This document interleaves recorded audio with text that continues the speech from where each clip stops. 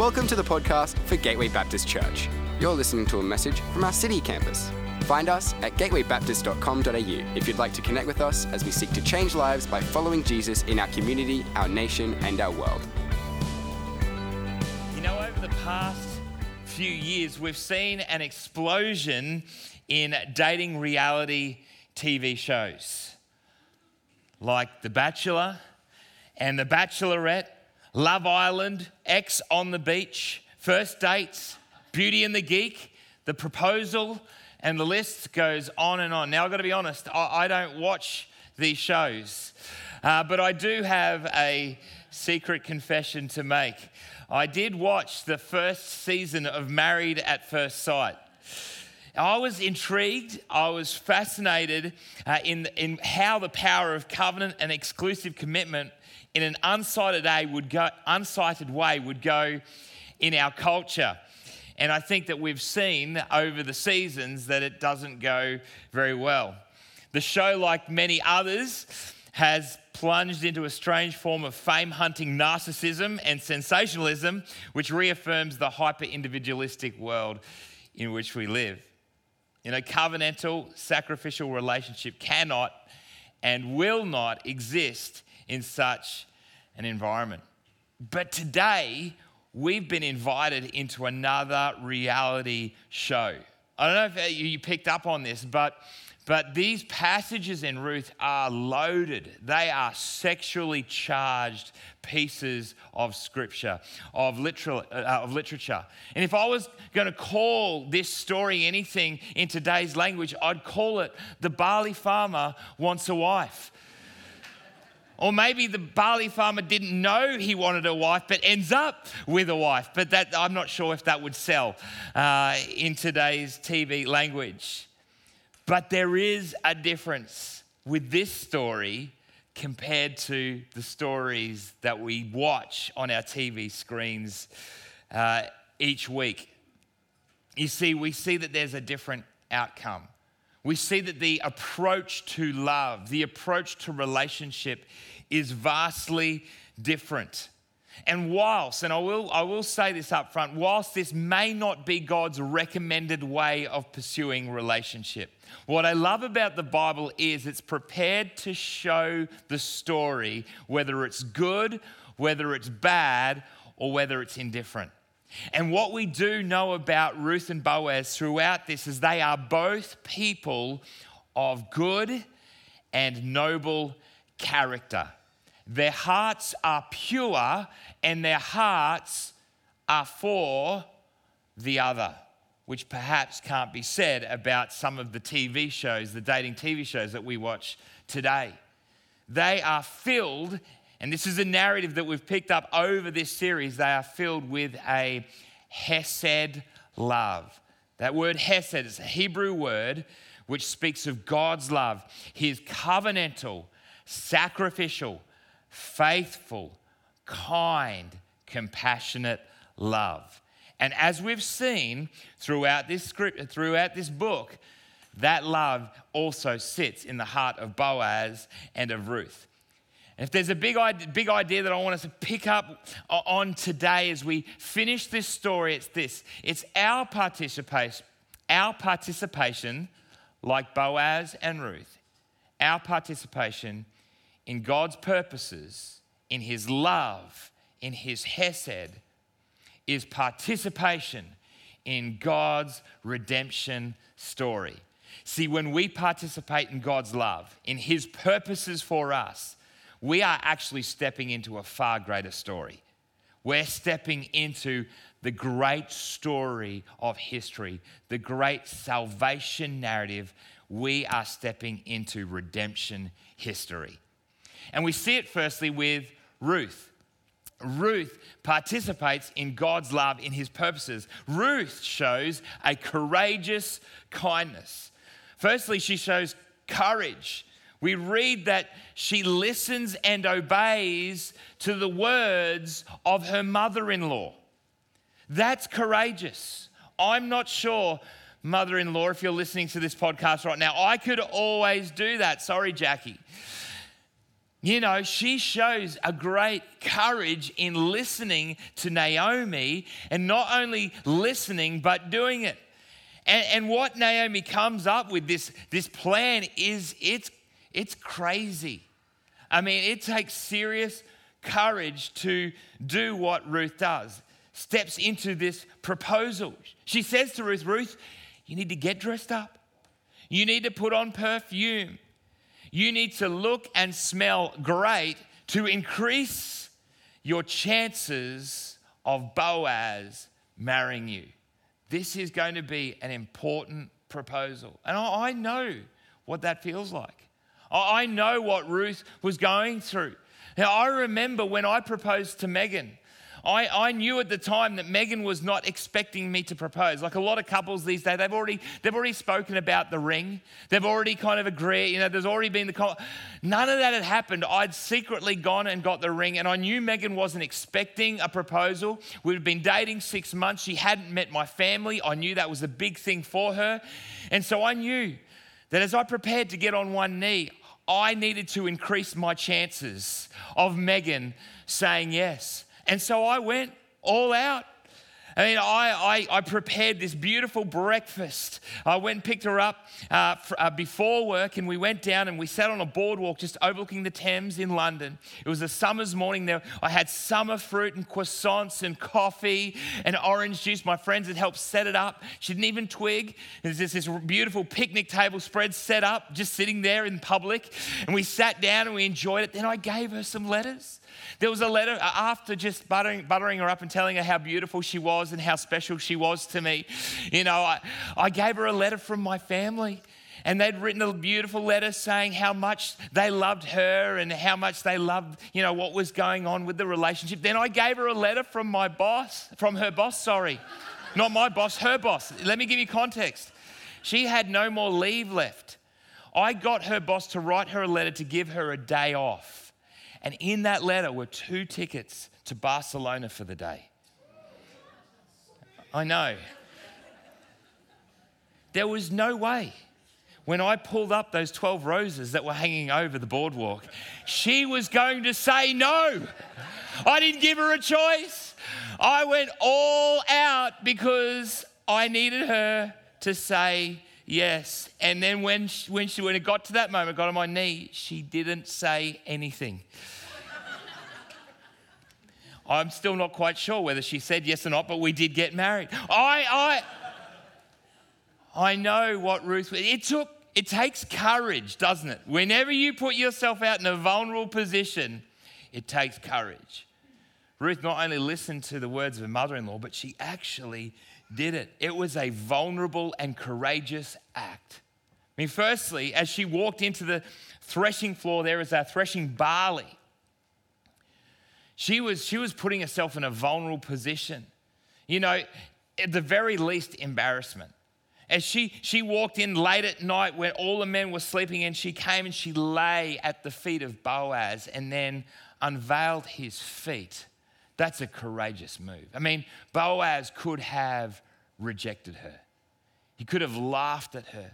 What are you doing? Get out, you silly woman. You know, when she put herself in that place, she was putting herself in a place of great vulnerability. She could have, and she risked rejection. But not only that, remember, all these blokes on a threshing floor at night. She put herself in great danger of abuse. I mean, this is a very sensual picture. She's got herself ready, and we can't gloss over this. This is a very sexual, sensual picture. She comes and she lies at the feet of Boaz and unveils his feet. She's actually doing something. She's proposing something. And she's putting herself in a very dangerous position. She is putting herself at the mercy of Boaz. What we do know is that the way in which Boaz responds, he understands that there is some kind of cultural cue. What she does, while we don't understand what's going on, what does that mean, unveiling or exposing his feet? We don't know what that means in our culture today, but clearly Boaz understood that as some form of proposal, some form of leaning in. She places herself in a place of vulnerability where she could have been taken advantage of. And thirdly, she puts herself in a place of vulnerability where Boaz could have accused her of inappropriate action. And we know this because Boaz says to her later, he says, make sure you go quietly. No one should know that you were with me. You were here tonight. Boaz could have turned around and accused her of a whole range of things. He could have turfed her out and then made her name mud, this Moabite woman coming in. She was placing herself in a place of great vulnerability. It was courageous. What Ruth did was deeply courageous. But Boaz receives it as kindness. This is a beautiful thing, that Boaz understands not only what Ruth has done, he understands all the social cues of what she has done, but he also identifies her as a woman of great character, of noble character. He says, you are a woman of noble character. And more than that, he receives the offer of Ruth as deep hesed kindness. In verse 10 and 11, we read this, the Lord bless you, he responds, my daughter. Just even the language, you are getting the age difference. He refers to her as his daughter. This kindness, this hesed love is greater than which you showed earlier. You have not run after the younger men, whether rich or poor, and now my daughter, don't be afraid. I will do for you all you ask. All the people of my town know that you are, as I said before, a woman of noble character. Boaz receives this act of Ruth as deep, loving kindness. Ruth, you could have gone after younger men. Why are you pursuing me?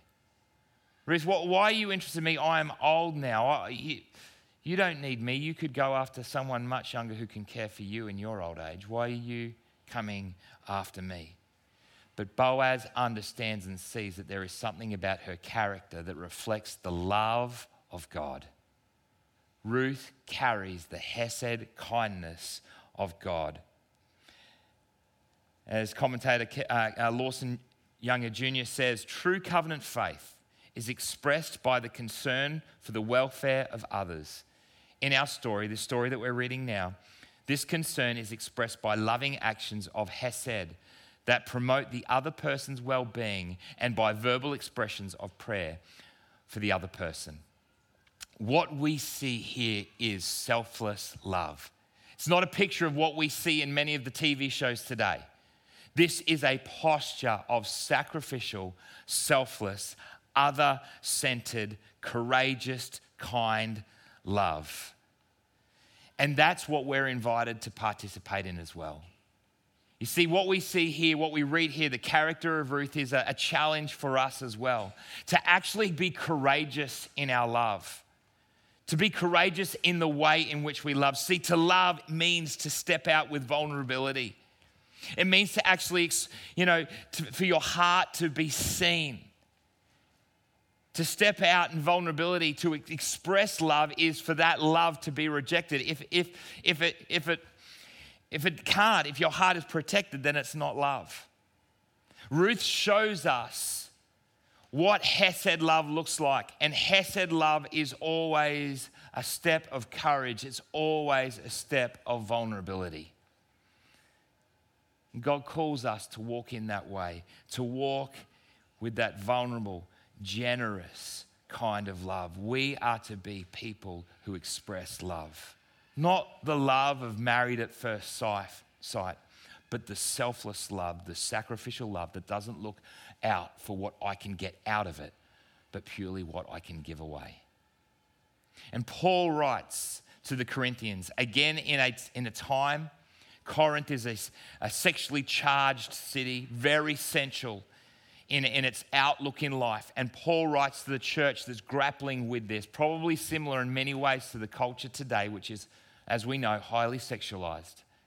And he writes about true love.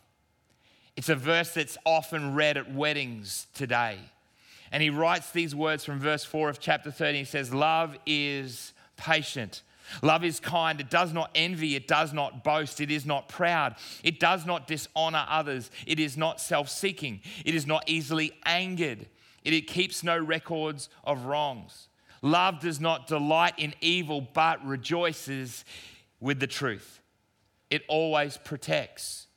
It always trusts. It always hopes. It always perseveres. Love never fails.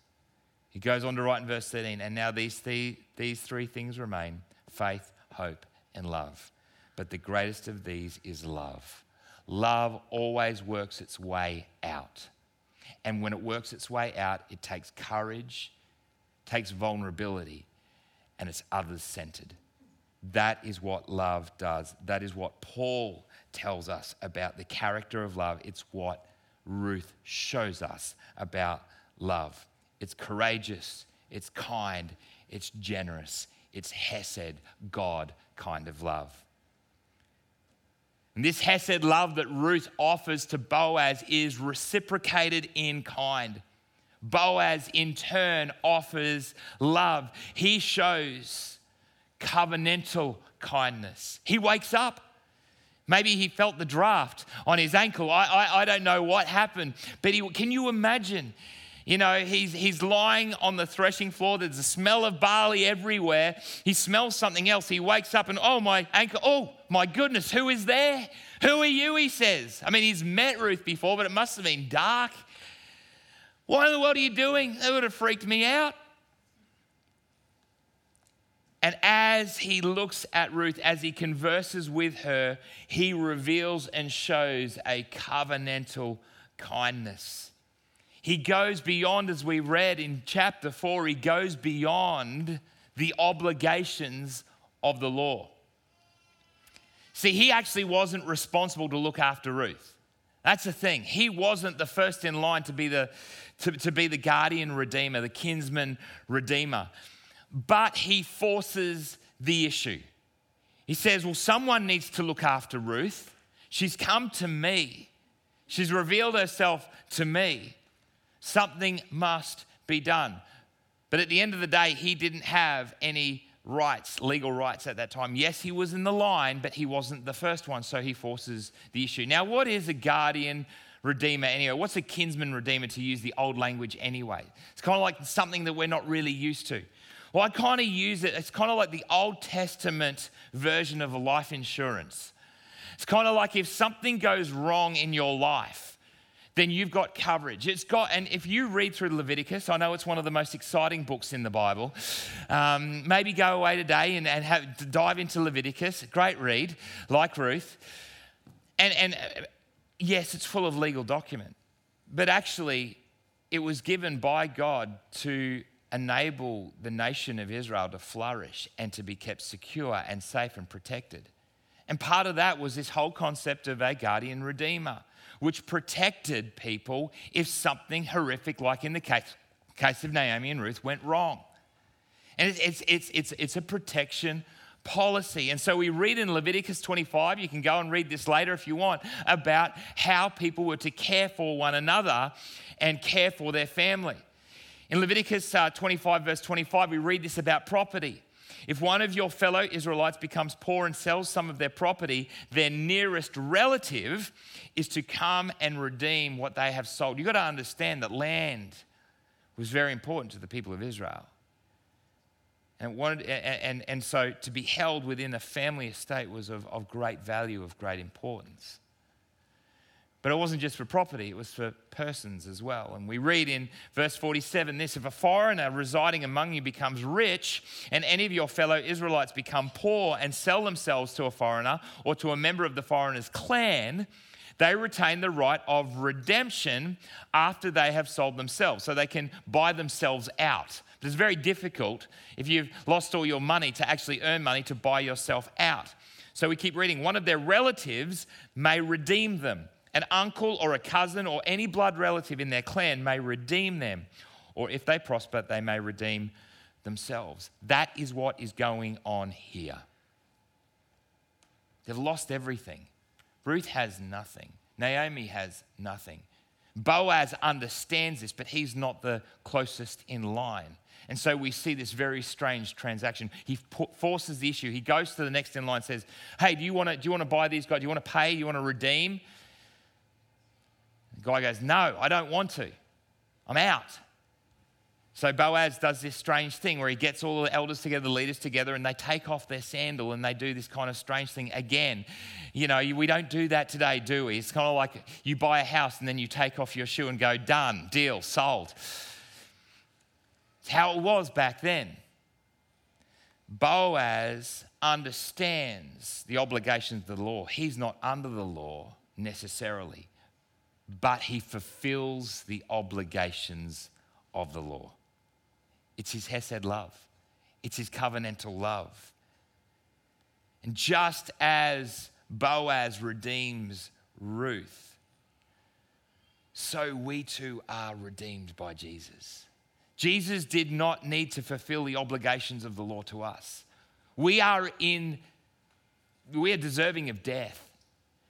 But God chooses to step down from heaven to earth. He fulfills the law in order that we may be set free from the obligations of the law. Just as Boaz did it for Ruth, so Jesus has done it for us. Jesus says in Matthew chapter 5, in one of his great sermons, well, it is the great Sermon on the Mount. He says, I have come in order to fulfill the law. He says, do not think that I've come to abolish or remove the law of the prophets. I've not come to abolish them, but to fulfill them. For truly I tell you, until heaven and earth disappear, not the smallest letter, nor the least stroke of a pen will by any means disappear from the law until everything is accomplished. As we continue the story of Jesus, we see that he is the great Redeemer. He is the one who dies for our debt. We cannot pay the debt. We're like Ruth and Naomi. We cannot buy our way out. We are all sinners. We have all walked away from God. We've rejected him. None of us are holy. None of us can buy our way back to God. And so we are deserving of his wrath, of death. But God, in his great mercy, we read, died for us while we were still sinners. He sacrificed himself for us. He wasn't obliged to, but he fulfilled the law in order that we may be redeemed, in order that we may have, as Ephesians says, we may have access to all the great riches of God's mercy. Jesus is our great Redeemer. So there in turn, just as Jesus is now the great high priest who has fulfilled all things, we are called, like Ruth and Boaz, to go and extend love to others. In Hebrews chapter 13, we don't know who wrote Hebrews, but Hebrews, the writer, kind of grapples with some of this Levitical stuff, some of the sacrificial practices of the Old Testament, and matches it up with Jesus and how Jesus has fulfilled all of the Old Testament law and functions. And then in Hebrews chapter 13, the writer goes on to say, therefore, these are the implications for us. Hebrews 13, 1-8 says, keep on loving one another as brothers and sisters. You can feel that, you can hear that in Boaz's love with Ruth. Do not forget to show hospitality to strangers. For by so doing,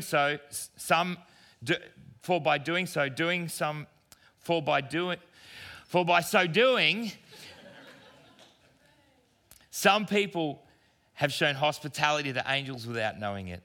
Continue to remember those in prison as if you were together with them in prison, and those who are mistreated as if you yourselves were suffering.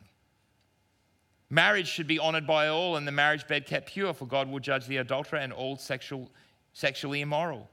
Keep your lives free from the love of money and be content with what you have, because God has said, never will I leave you, never will I forsake you. God's hesed love. So we say with confidence, the Lord is my helper. I will not be afraid. What can mere mortals do to me? Remember your leaders who spoke the word of God to you. Consider the outcome of the way of life and imitate their faith. Jesus Christ is the same yesterday, today, and forever. His love for us remains the same yesterday, today, and forever. Go and do likewise. And here's the thing. As we do so, as we walk in the love that God gives us, as he fills us with his love, as we're filled with his Holy Spirit, as we know this transforming work in our lives, we are set free to go and love others. In fact, we're commanded to. Jesus tells us, I'm giving you one command, love as I have loved you. And as we do, we are invited up into the great redemption story. We are participants in the great redemption story. We get to see redemption break out wherever we go. And profoundly, we see this in the story of Ruth and Boaz. As they walk in Hesed love, ultimately God uses their story to tell a great redemption story. Can I finish the story? Let's read the last few sentences of this story. In chapter 4, verses 13, we read this. So Boaz took Ruth and she became his wife. When he made love to her, the Lord enabled her to conceive, and she gave birth to a son. The woman said to Naomi, "Praise be to the Lord, who this day has not left you without a guardian redeemer. May he become famous throughout Israel. He will renew your life and sustain you in your old age. For your daughter-in-law, who loves you and who is better to you than 7 sons, has given him birth." Then Naomi took the child in her arms and cared for him. I just want to hit pause there for a moment. What happened at the start of the story? Naomi is taken to Moab, where her husband dies and her boys die. That's within the first few sentences of Ruth. We land here right at the end of the story in new life. Where there was death at the beginning, now Naomi in this picture is holding a baby boy. It's a picture of new life. The women living there said, "Naomi has a son." And they named him Obed. He was the father of Jesse, the father of David.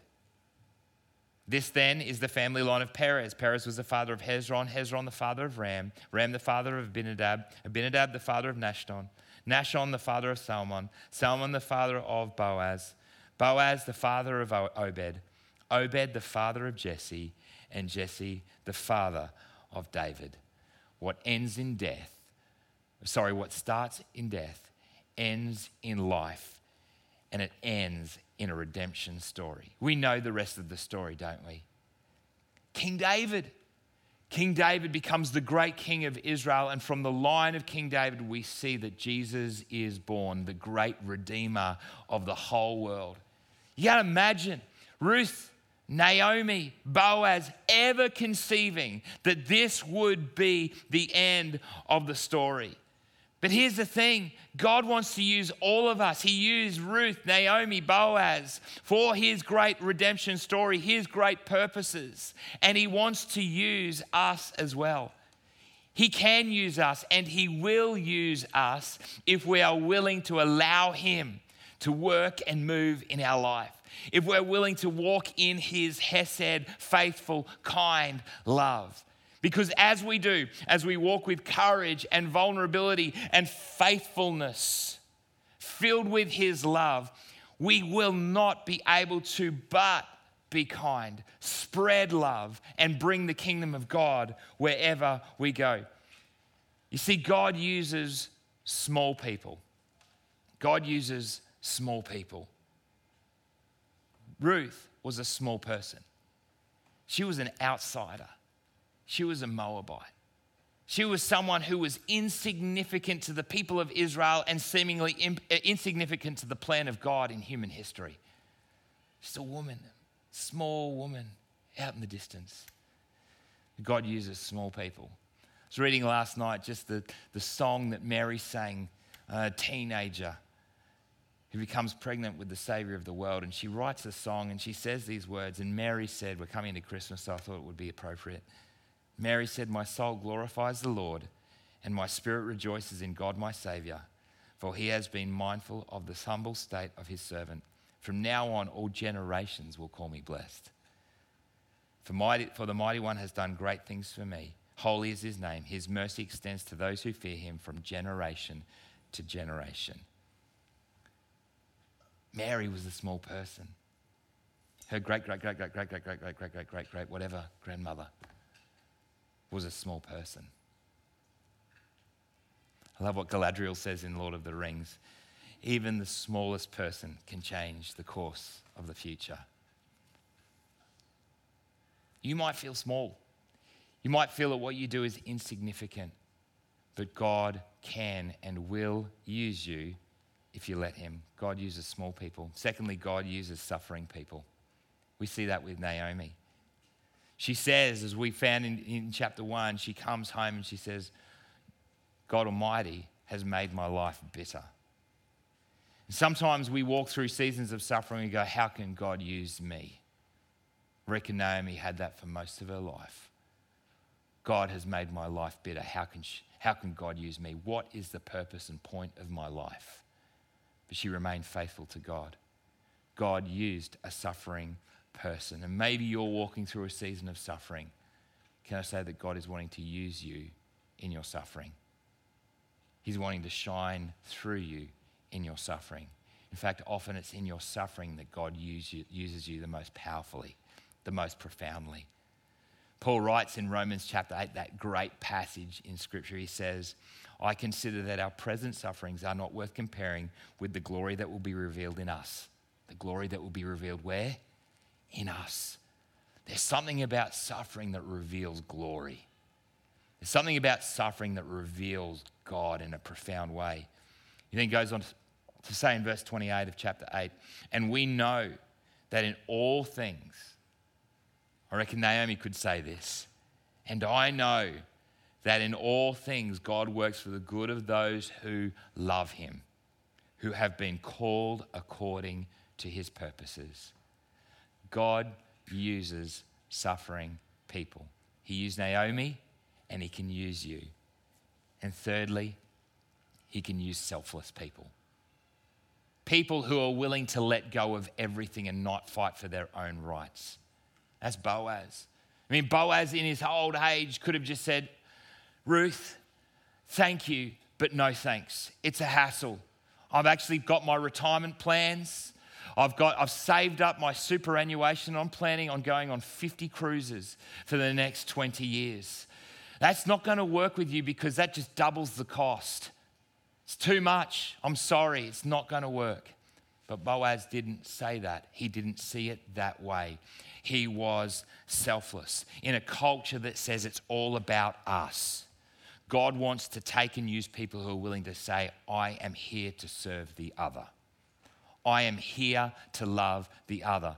God uses selfless people. I want to encourage you with this. This is a word as I was preparing this. I reckon some of you here today, receive this as a word for you. Some of you are sitting here today and you feel like all you have done is give out. And you're wondering what for. You're sitting and you go, I have poured out my life. I've given my life, and perhaps this is to some of you mums here today. You've poured out your life to your kids. You've given yourself. And you wonder why. What about me time? Where's the reward? Where's the giving back in all of this? And I feel like God wants to say to you, you don't know, and you may not see what you have, the investment that you have given in. Here's the thing. Naomi never got to see King David. I'm pretty sure she died before she got to see David rise to the throne.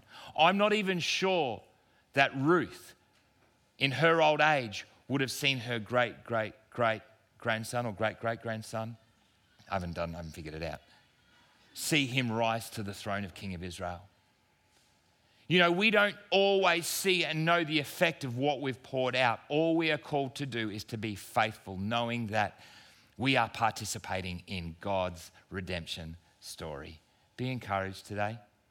Those of you who feel tired and you've poured out, God sees it. God knows it. Trust him with it. You're part of his great redemption story. God uses the small, he uses the suffering, and he uses the selfless. And I know that as we walk in this love, as we are filled with God's Hesed love, we will make a difference in our families, we will make a difference in our workplaces, and I know we'll make a difference in this city.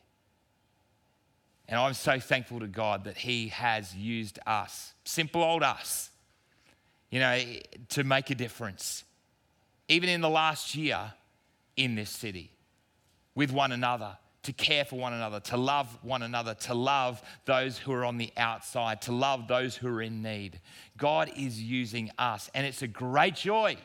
We need to celebrate this, that as we serve, as we love, we are participating in God's redemptive plan. We are participating in God's redemption story.